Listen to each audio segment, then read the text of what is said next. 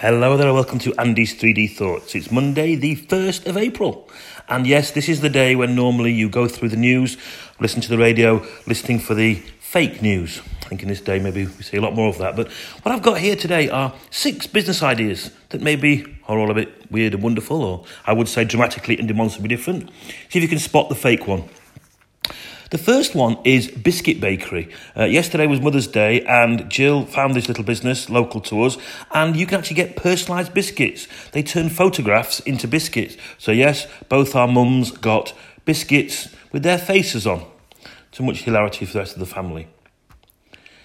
Shreddies, idea 2, are flatulence filtering garments. Manufactured with love in the UK, and actually their jeans, their underpants, their various bits and bobs that actually reduce flatulence.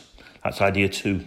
Idea 3 is potato parcel. Yes, you can actually send messages to people on a potato, of all things. You can put a picture on, you can send a message, you can package it all up and send people a message to tell them how you're doing, what you think of them. I Do, Now I Don't, is a website that sells engagement rings, wedding rings, for people who are maybe reusing them. And again, it's been very, very successful, reselling jewellery that maybe no longer people need. Bark Buddy.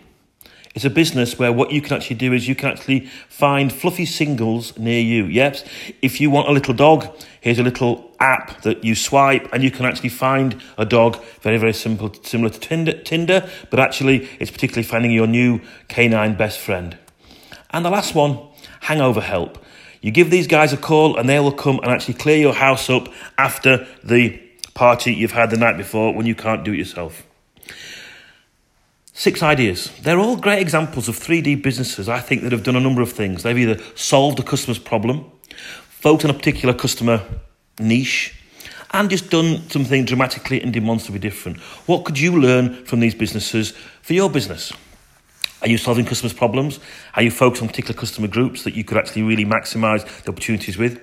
And just very quickly, breaking news coming through that the House of Commons, all the MPs have decided they're actually going to act in a humane, mature, people-focused way and actually try and solve the problem.